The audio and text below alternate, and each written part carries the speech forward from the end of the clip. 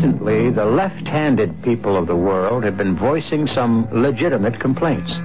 They feel, with some justice, that they're being penalized for being different, since almost all the gadgets and conveniences of life are built for people who are right-handed. They also feel they're unjustly accused of being less reliable than their right-handed brethren. Whether or not that's a bad rap is open to question, but there are also the so-called hot-tempered redheads who, so far, haven't banded together to object to being thus labeled. But A. Conan Doyle immortalized redheads forever when he pitted the Red-Headed League against the marvelous deductive abilities of the world's greatest detective, Mr. Sherlock Holmes. Mr. Sherlock Holmes? I'm Holmes, and this is my colleague, Dr. Watson. How do you know? Now, you've told me your name is Jabez Wilson, and beside the obvious facts that you've at some time done manual labor, that you take snuff, that you're a Freemason, that you've been in China, and that you've done a considerable amount of writing lately, I can deduce nothing else about you. What? How in the name of all that's holy do you know all that? Are you some kind of a wizard, Mr. Holmes? Not at all. Well, then it's some kind of trick. Oh, certainly, I began working in life as a ship's carpenter, but there's no way you could have known that except... Your hands, my dear sir. Your right hand is at least one size larger than your left. Oh. Therefore, you've worked with it. The muscles are obviously more developed. Oh, well, but the snuff, then, and the Freemasonry... I won't insult your intelligence by explaining the stuff. As for the Freemasonry, against the strict rules of your order, you use an arc and compass breastpin. Oh, of course, I forgot that. But the writing, sir. What else can be indicated by that right cuff, so very shiny for 5 inches, and the left one with the smooth patch near the elbow where you rested it upon a desk? Yes. But China, that's something quite different. The fish tattooed immediately above your right wrist could only have been done in China. Oh. I've made a small study of tattoo marks, and that trick of staining the fish's scale a delicate pink is quite peculiar to China. When, in addition, I see a Chinese coin hanging from your watch chain, the matter becomes even more simple. Ah, well, I thought at first you'd done something clever, but I see there was nothing to it after all. I begin to think, Watson, that I make a mistake in explaining. Oh, sir. I fear my reputation will suffer shipwreck if I continue to be so candid. But, now, Mr. Wilson, what brings you to me? It was this advertisement here. Read it for yourself, sir. Thank you. You don't mind if I let Dr. Watson read it? No, not at all. To the Red-Headed League.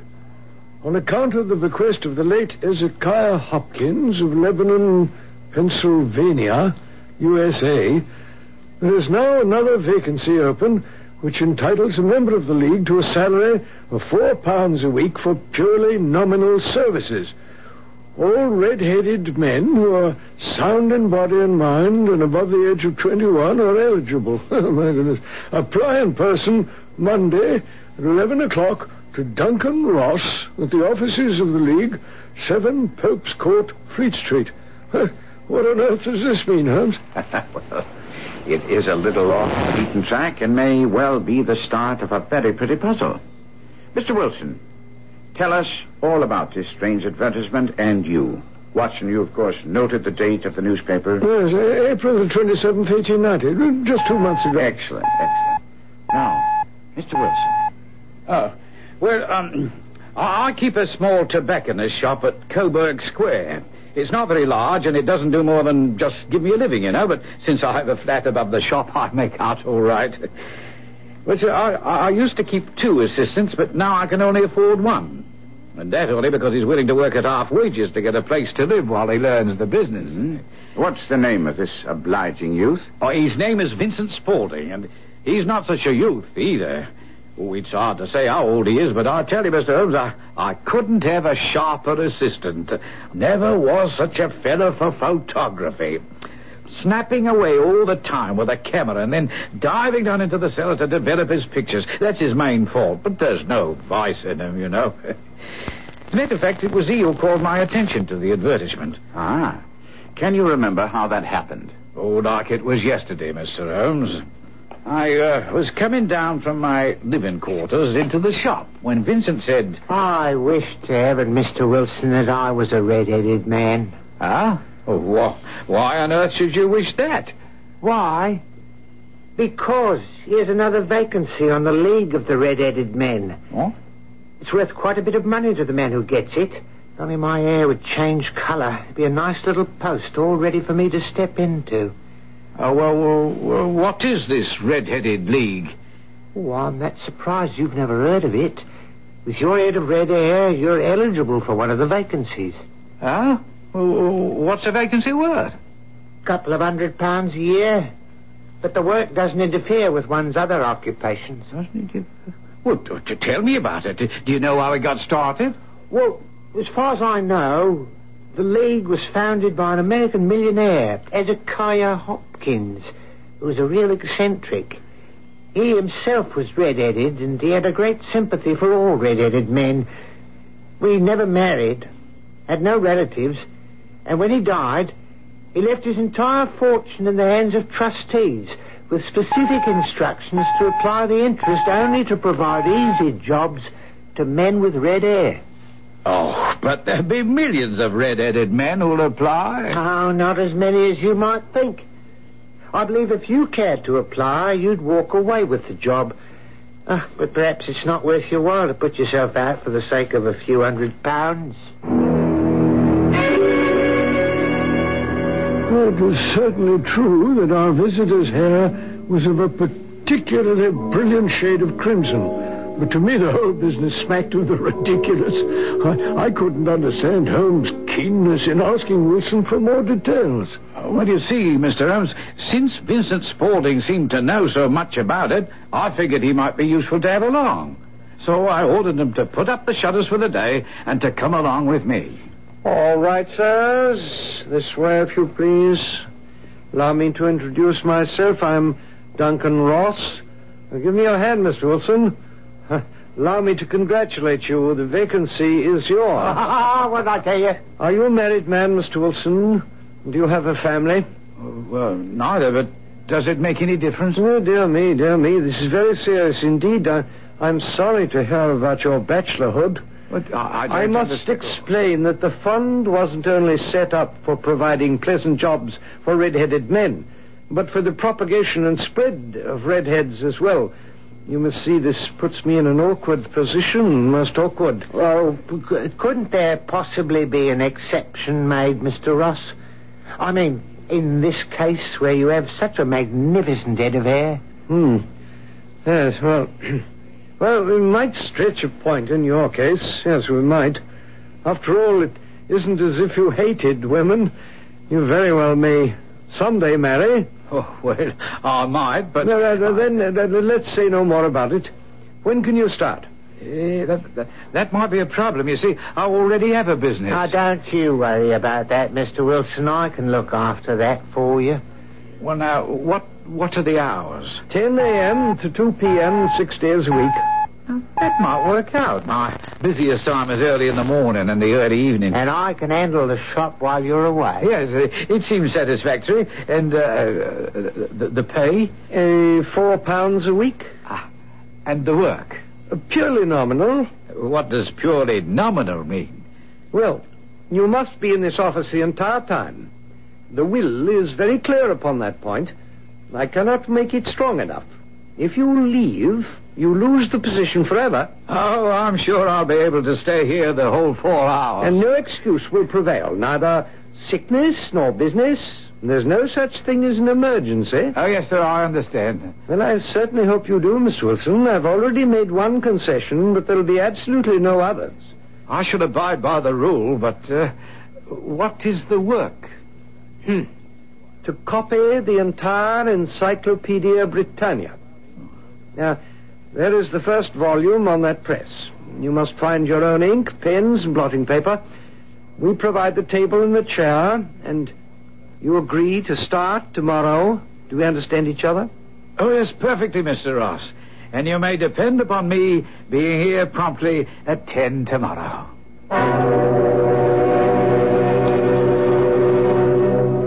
A famous old radio show started with these words: "Who knows what evil lurks in the hearts of men? The shadow knows." And indeed he did. But if he knew about the evil in the hearts of men, the world's greatest detective, Sherlock Holmes, knew better than anyone what evil lurked in the minds of men. I'll be back to hear what Sherlock Holmes unravels in the puzzle of the Red-Headed League.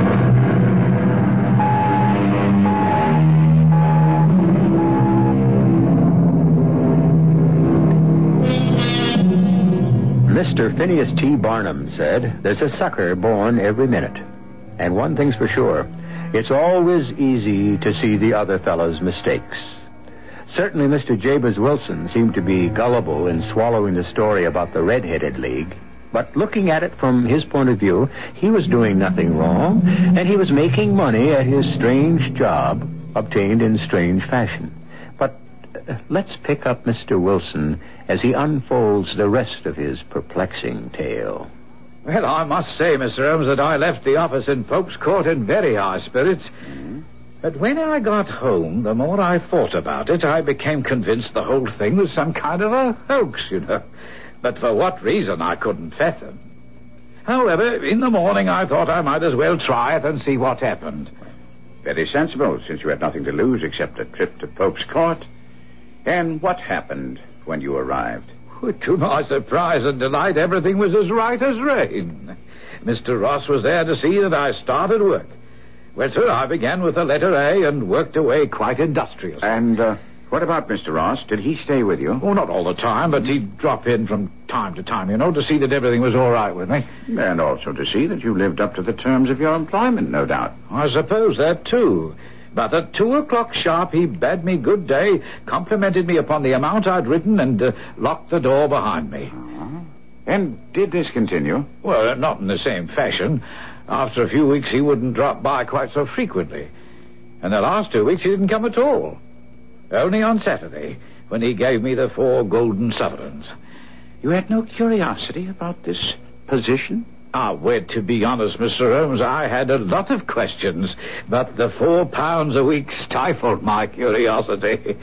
After 8 weeks, I'd written about abbots and archery and got all the way to Attica and hoped that I might soon get on to the bees, when suddenly the old business came to an end. Capital. I can't understand your relation, Mr. Holmes. It certainly shocked me when I came to work early this morning to find the door locked and this little square of cardboard hooked onto the middle with a tack. Shall I read it, Holmes? Please, Doctor. Red-Headed League is hereby dissolved. There may be further communication, but it will be done by post, if at all. Aha. Did you take any steps when you found this card? At first I was completely staggered. Then I went round to the offices in the building, but none of them knew anything at all. The landlord? Did you? The landlord's an accountant who lives on the ground floor. I asked if he could tell me what had become of the Red-Headed League, but he said he'd never even heard of them. And your employer, Mr. Duncan Ross? The landlord said he knew no such gentleman. Now, come, Mr. Wilson. Your employer must have been known to the landlord. If not by that name, then another. Oh, exactly, sir. When I described the red-headed gentleman in room number 4, the landlord told me that his name was Charles Morris. He was a solicitor, using the room only until his new offices were ready. He moved out yesterday and was at his new address, 17 King Edward Street, near St. Paul's. And when you got there, the cupboard was bare. That's right again, sir. It was a manufacturing house. Oh, no. No one had ever heard of Ross or Morris or the League. Oh, I tell you, sir, I was in a state. I hurried back to my shop and started in on Vincent, who kept trying to calm me down. No, please, Mr. Wilson. Shouting won't do you any good if you'll only take my advice and wait. Wait for what? And what about my salary for the past week, eh? What about that? Mr. Wilson, the League has been in existence for a number of years, and I'm sure they'll get in touch with you by post. Well, if the League's been in existence for so long, I can't understand how it's been such a well-kept secret. Well, now, Mr. Wilson, you must admit that you're not much of a man for going around. Why, since I first came here, you rarely put your foot out of doors. I'll I'll confess you have something there. And that's why you've never heard of the League. But I assure you, it's been well known and highly regarded for a long time. All right, since you know so much, can you explain what happened? No, sir. I cannot. But I'm willing to wager that you will hear from them again. I just hope that it won't be what I fear. Eh? What's that? You remember when you got the job, there was some question about your marital status? Now, I'm not saying this is so, but it's just possible that the entire board may have had some second thoughts and overruled Mr. Ross' decision about taking you on. Well, if that's the case, I should have a chance to explain. Perhaps I could set their minds at rest. How do you mean? Well, it just so happens that that recently I have encountered a young lady who I think might just be suitable for well, I have been thinking about marriage. Oh, now that's an important factor, Mr. Wilson, very important. And I feel that somehow the League should be informed of your intentions. Well. How and when did romance enter your life, Mr. Wilson? Mr. Holmes, it was most peculiar. As you heard, I'm generally a stay-at-home, you know, but being cooped up in that office every day for so long made me want to stretch my legs a bit. And this one evening... Now, come, Mr. Wilson. There's no need to be embarrassed about romance, eh, Watson? Quite so. Well, as I tell you, it sounds like she...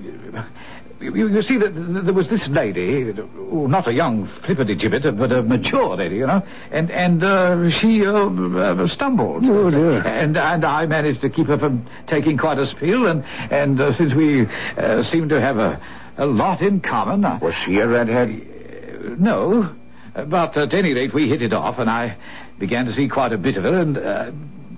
well, hang it all, I'm thinking of marrying her. Did you and your lady ever discuss the Red-Headed League? Well, I may have mentioned it, but we didn't dwell on it. Can you recall her reaction? No, and I can't see how she has anything to do with the matter at hand. Perhaps not. At any rate, Mr. Wilson, today is Friday, and if you'll see me on Monday, we may have some answers for you. Do you think that I should... You should go back to your shop and take care of your business.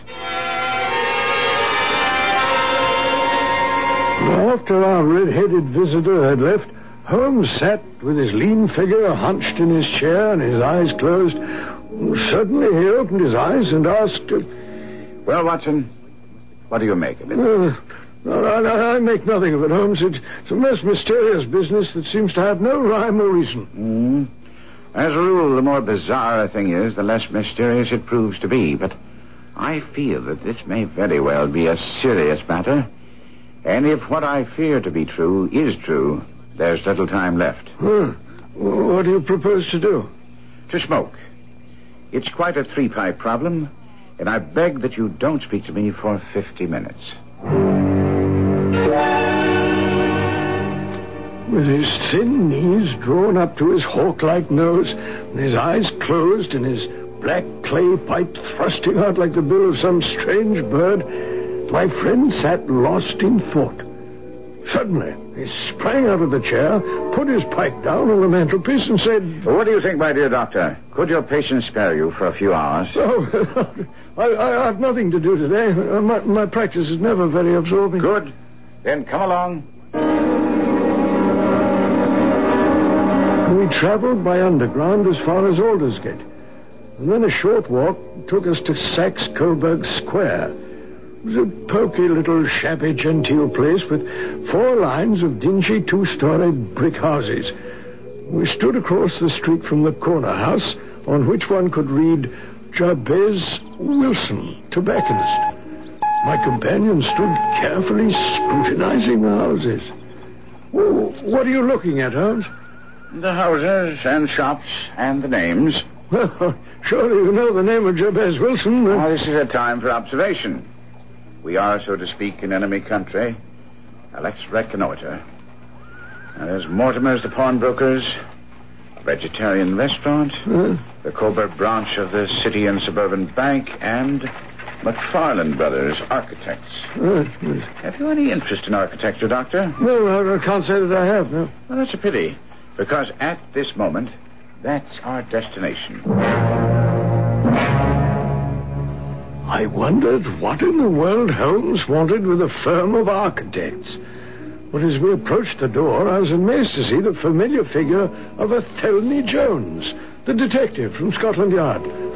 My surprise was equaled by Jones. Hey, if it isn't Mr. Sherlock Holmes. What brings you to this part of London? I might ask the same question of you? Oh, purely a routine matter. A stupid attempt at robbery, although why in the world any criminal would want to break into McFarland Brothers beats me. Ah, this was recent? No, I've just come down to tell the owners that our investigations haven't turned up anything and that we'd best forget it for a while. I'm curious. Could you give me some details? Oh, it's really not in your line, Mr. Holmes. But here are the facts.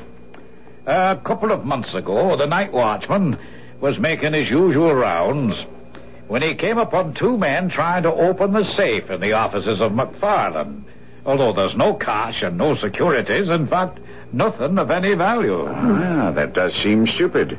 And what happened? They overpowered, bound, and gagged the watchman, left him in the outer room, and then left without taking anything because there was nothing missing from the safe in the morning. Was a thorough check made? Oh, come, Mr. Holmes. Every penny accounted for. Well, since you came down here to report failure, I assume that the night watchman didn't give you much of a description of the robbers. No, it was the usual meaningless jobber. No good to us at all. One thing, though, they weren't amateurs. They used gloves so as not to leave fingerprints. That's very significant. To you, maybe, Mr. Holmes, but to us it's normal, the usual procedure of professionals. Quite so. Well, come along, Watson. There's nothing more that we can do here. But Holmes, what about your interest in architecture and our visit to McFarland? My dear doctor, we must remain flexible if we're to get to the bottom of the matter we're investigating. Yes, sir. Let's say goodbye to Inspector Jones. Now, hold on a minute, Mr. Holmes. This, matter you're investigating, is it something that Scotland Yard might be interested in? It very well may be, Inspector, but before I call on you for help, I have to prove my theory beyond a shadow of a doubt. That was a most informative discussion we had with Jones, don't you think, Doctor? You consider a bungled burglary and a failure on the part of the police informative. I suppose you can call it that. Oh, my dear chap. How can you listen and not hear? Well, I heard every word that was said. You don't think it instructive that an obvious pair of professional thieves, while careful enough to wear gloves, select an unlikely target, such as an architect's office, as a likely place for a haul? Everybody makes mistakes. Very true, Watson, but mark you. They tie the men up, open the safe, and don't touch the cash. Well, because it wasn't worthwhile taking. Ah? I put it to you, Watson, that it was a very successful robbery. Oh, no. That the thieves got exactly what they wanted. And if what I suspect is true, the watchman is lucky to be alive. What in the world were they after? You know my methods, Watson. You have all the information I have. All that's necessary is for you to think. But, here we are, outside our destination. Well, why on earth are you beating the pavement with your stick? Part of my observations, Doctor. Now, let's see the inside of Mr. Wilson's establishment. Yes, gentlemen. What can I do for you? I'm sorry to bother you. We only wish to know how to get from here to the Strand. Third right, fourth left, and you're on the Strand. Thank you. Smart fellow, that. In my judgment, he's the fourth smartest man in London. And for daring, I'm not sure that he hasn't a claim to be third. Evidently, Mr. Wilson's assistant counts for a good deal in this affair of the Red-Headed League. I'm sure that you asked your way only in order to see him. Not him. Oh? What then? The knees of his trousers. Not only Watson, but all the millions of Sherlock Holmes fans are familiar with his methods. You, like Watson, have all the information. All you have to do is apply the science of deductive reasoning as expounded so often and so well by Sherlock Holmes, and you'll come up with the answer as to why Holmes was interested in the knees of Vincent Spaulding's trousers. You'll find out whether you are right or not when I return shortly with Act 3.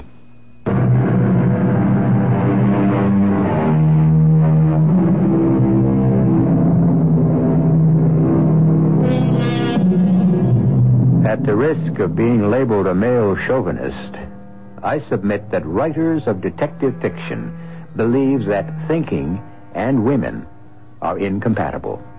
To prove my thesis, let me point out that the three greatest thinking detectives of all times, Sherlock Holmes, Nero Wolfe, and Arsène Lupin, avoided involvements with the opposite sex.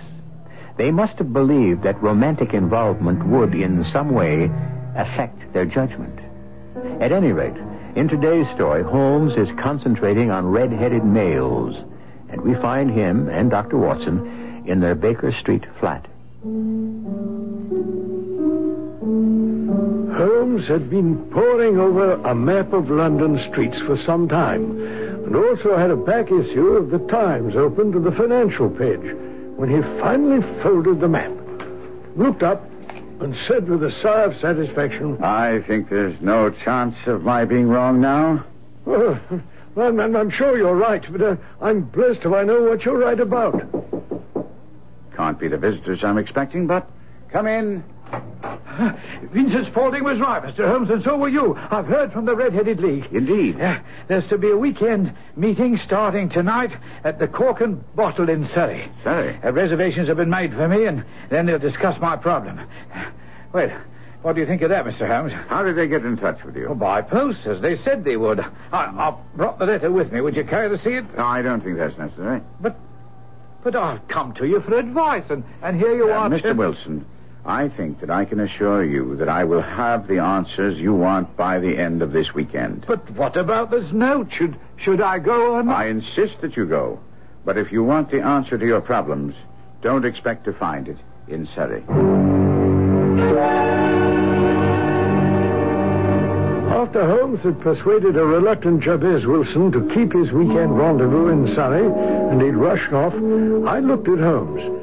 Holmes, I'll confess that this nonsensical charade of the Red-Headed League seems to me to be just a silly kind of game. On the contrary, my dear Watson, it's serious. Very serious indeed. Oh, dear. You characterize this as a charade, and your instincts are always good.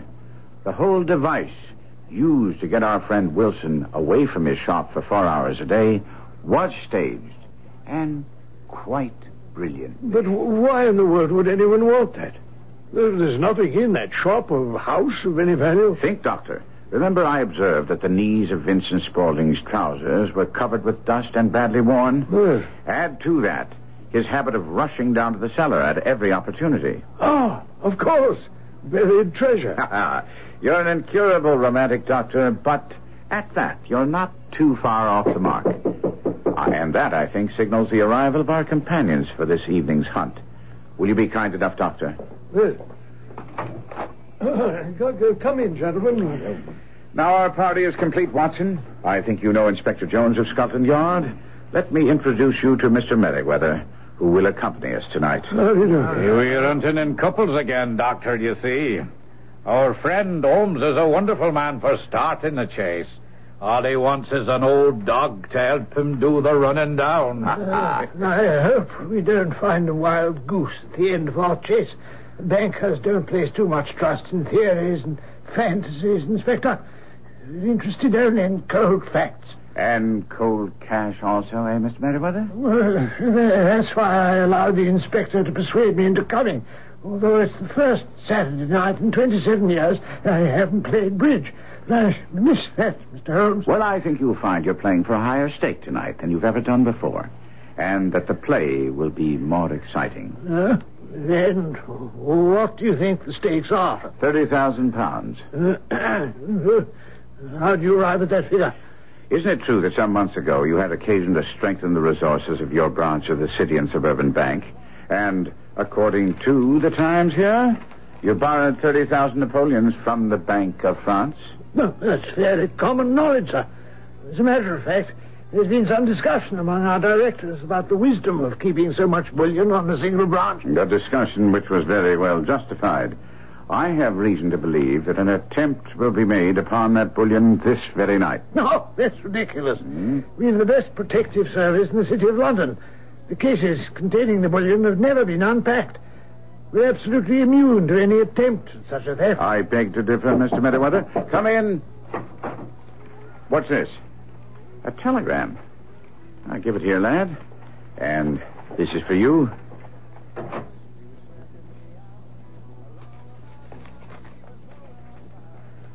The fool. This may spoil everything. What is it, Holmes? Our friend Wilson arrived in Surrey and found he was the only guest expected. He's furious. And returning to London tonight, he must be stopped at all costs. No, that's hardly possible, unless he isn't already on the train. Well, if he returns to his shop, we may miss our chance to lay these fellows by the heels. His life is also very much in danger. Inspector, you didn't tell me there might be some physical danger in this situation. Not to you, Mr. Merriweather. They don't know you, but if this Vincent Spaulding is the man I believe him to be, murder isn't beyond him.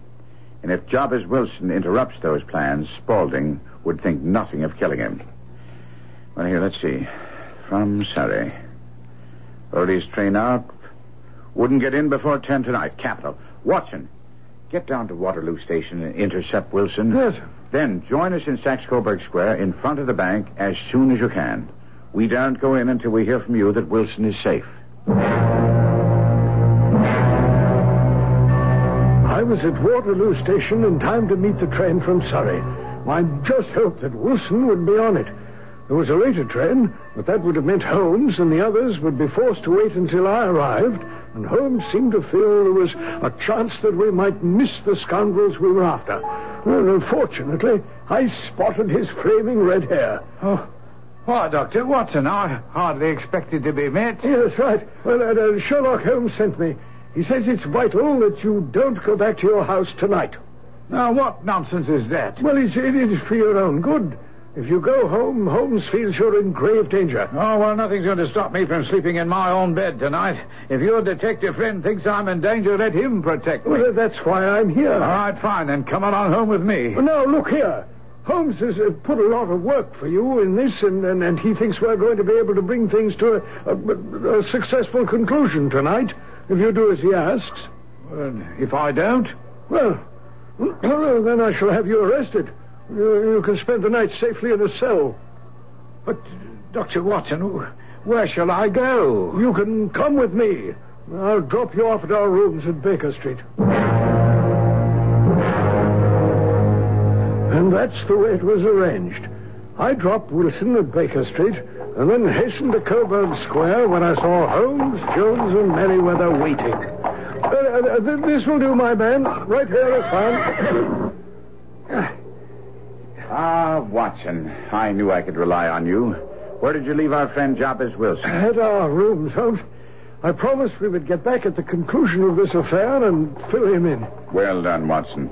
Come along. Mr. Merriweather, you must lead the way. We shan't need a light till we reach the gate at the bottom of the steps. Mind your feet here. The stairs are narrow. Inspector, I think it's time for you to light your lantern. You can use it down here to open the gate. We shall certainly need it in the cellar. Mr. Merriweather conducted us down a dark, earth-smelling passage into a huge paved vault or cellar, which was piled all around with crates and massive boxes. Would you mind holding the lantern up for a moment so that I can get a better view of the ceiling, Mr. Merriweather? Well, as you wish, Mr. Holmes. You're not very vulnerable from above, at any rate. No, from below. Oh, dearie. It sounds quite horrible. I really must ask you to be more quiet. Now, you've already imperiled the success of our whole expedition. Have the goodness to sit down upon one of those boxes and do not interfere.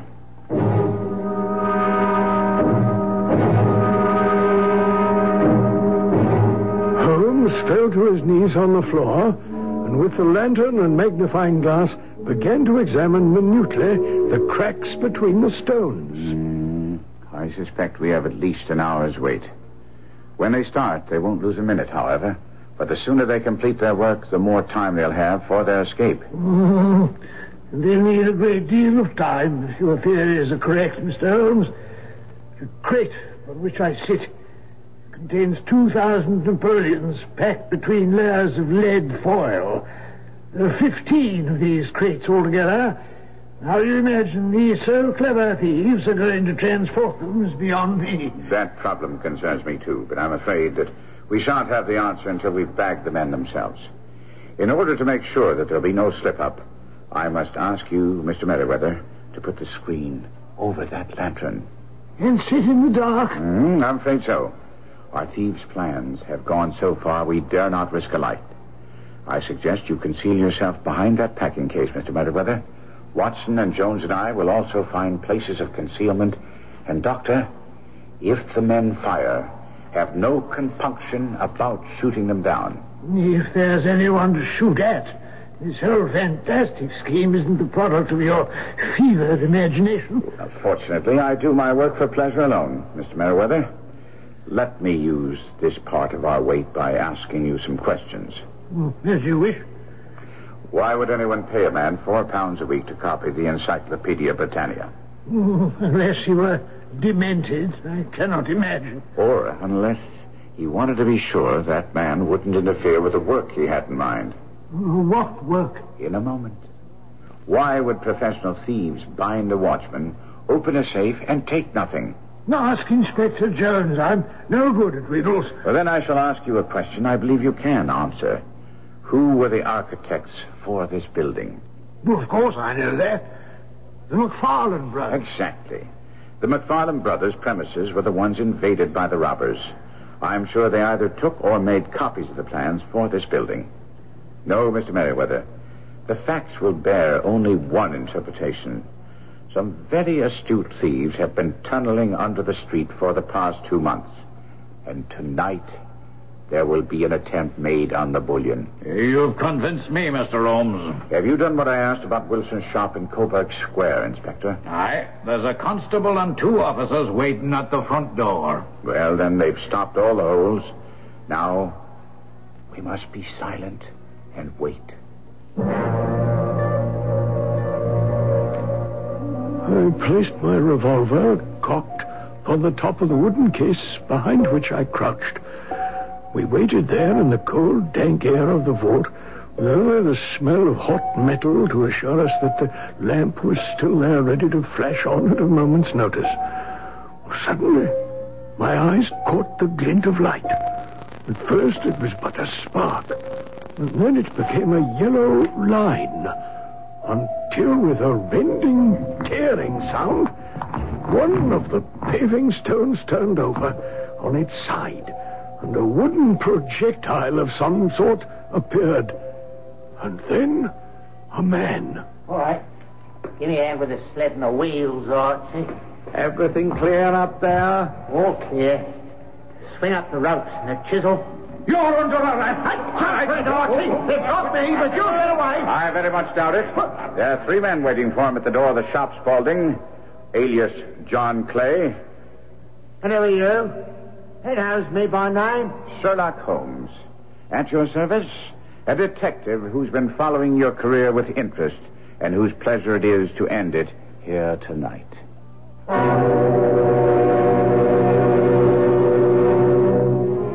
The Adventure of the Red-Headed League was written back in 1890. And yet, last year, we read of 2 daring robberies in France where exactly the same methods were employed. Tunnels were dug under streets, connecting with sewers, and then on up into the vaults of 2 banks.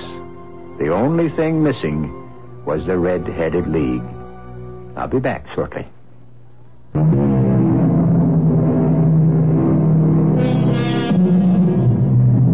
Conan Doyle was never noted as a man with a great sense of humor, but that's only because he rarely employed it in his writing.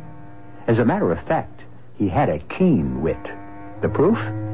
In his first year of independent medical practice, before he started writing, his earnings were exactly 154 pounds. When he filed his tax return, he showed that he owed no tax at all because of his earnings. The authorities returned his form with the words, "most unsatisfactory," scrawled across it. He sent it back with his own comment, which was, "I entirely agree." Our cast included Kevin McCarthy, Court Benson, Robert Dryden, and Ian Martin. The entire production was under the direction of Hyman Brown. And now, a preview of our next tale. Oh, I can control myself, Uncle John. If I could keep myself in hand, swallow my bile all those years I had to scratch for handouts, how easy do you think it's going to be for me now that I'm king of the hill? Carl, boy, save some pity and sorrow for the poor old man. He was your great-uncle. He was a family nemesis. He sat on the estate and the money, pontificating on the virtues of frugality and self-denial, refusing my father his share, hounding him into mediocrity, turning him into a fawning dog, killing him in the end. And my mother with him, may he rot in hell. The bishop. Well, then, in heaven, wherever he chooses, or wherever he was led, all I care for is that at last he is dead and I am alive and free. This is E.G. Marshall inviting you to return to our Mystery Theater for another adventure in the macabre. Until next time, pleasant dreams.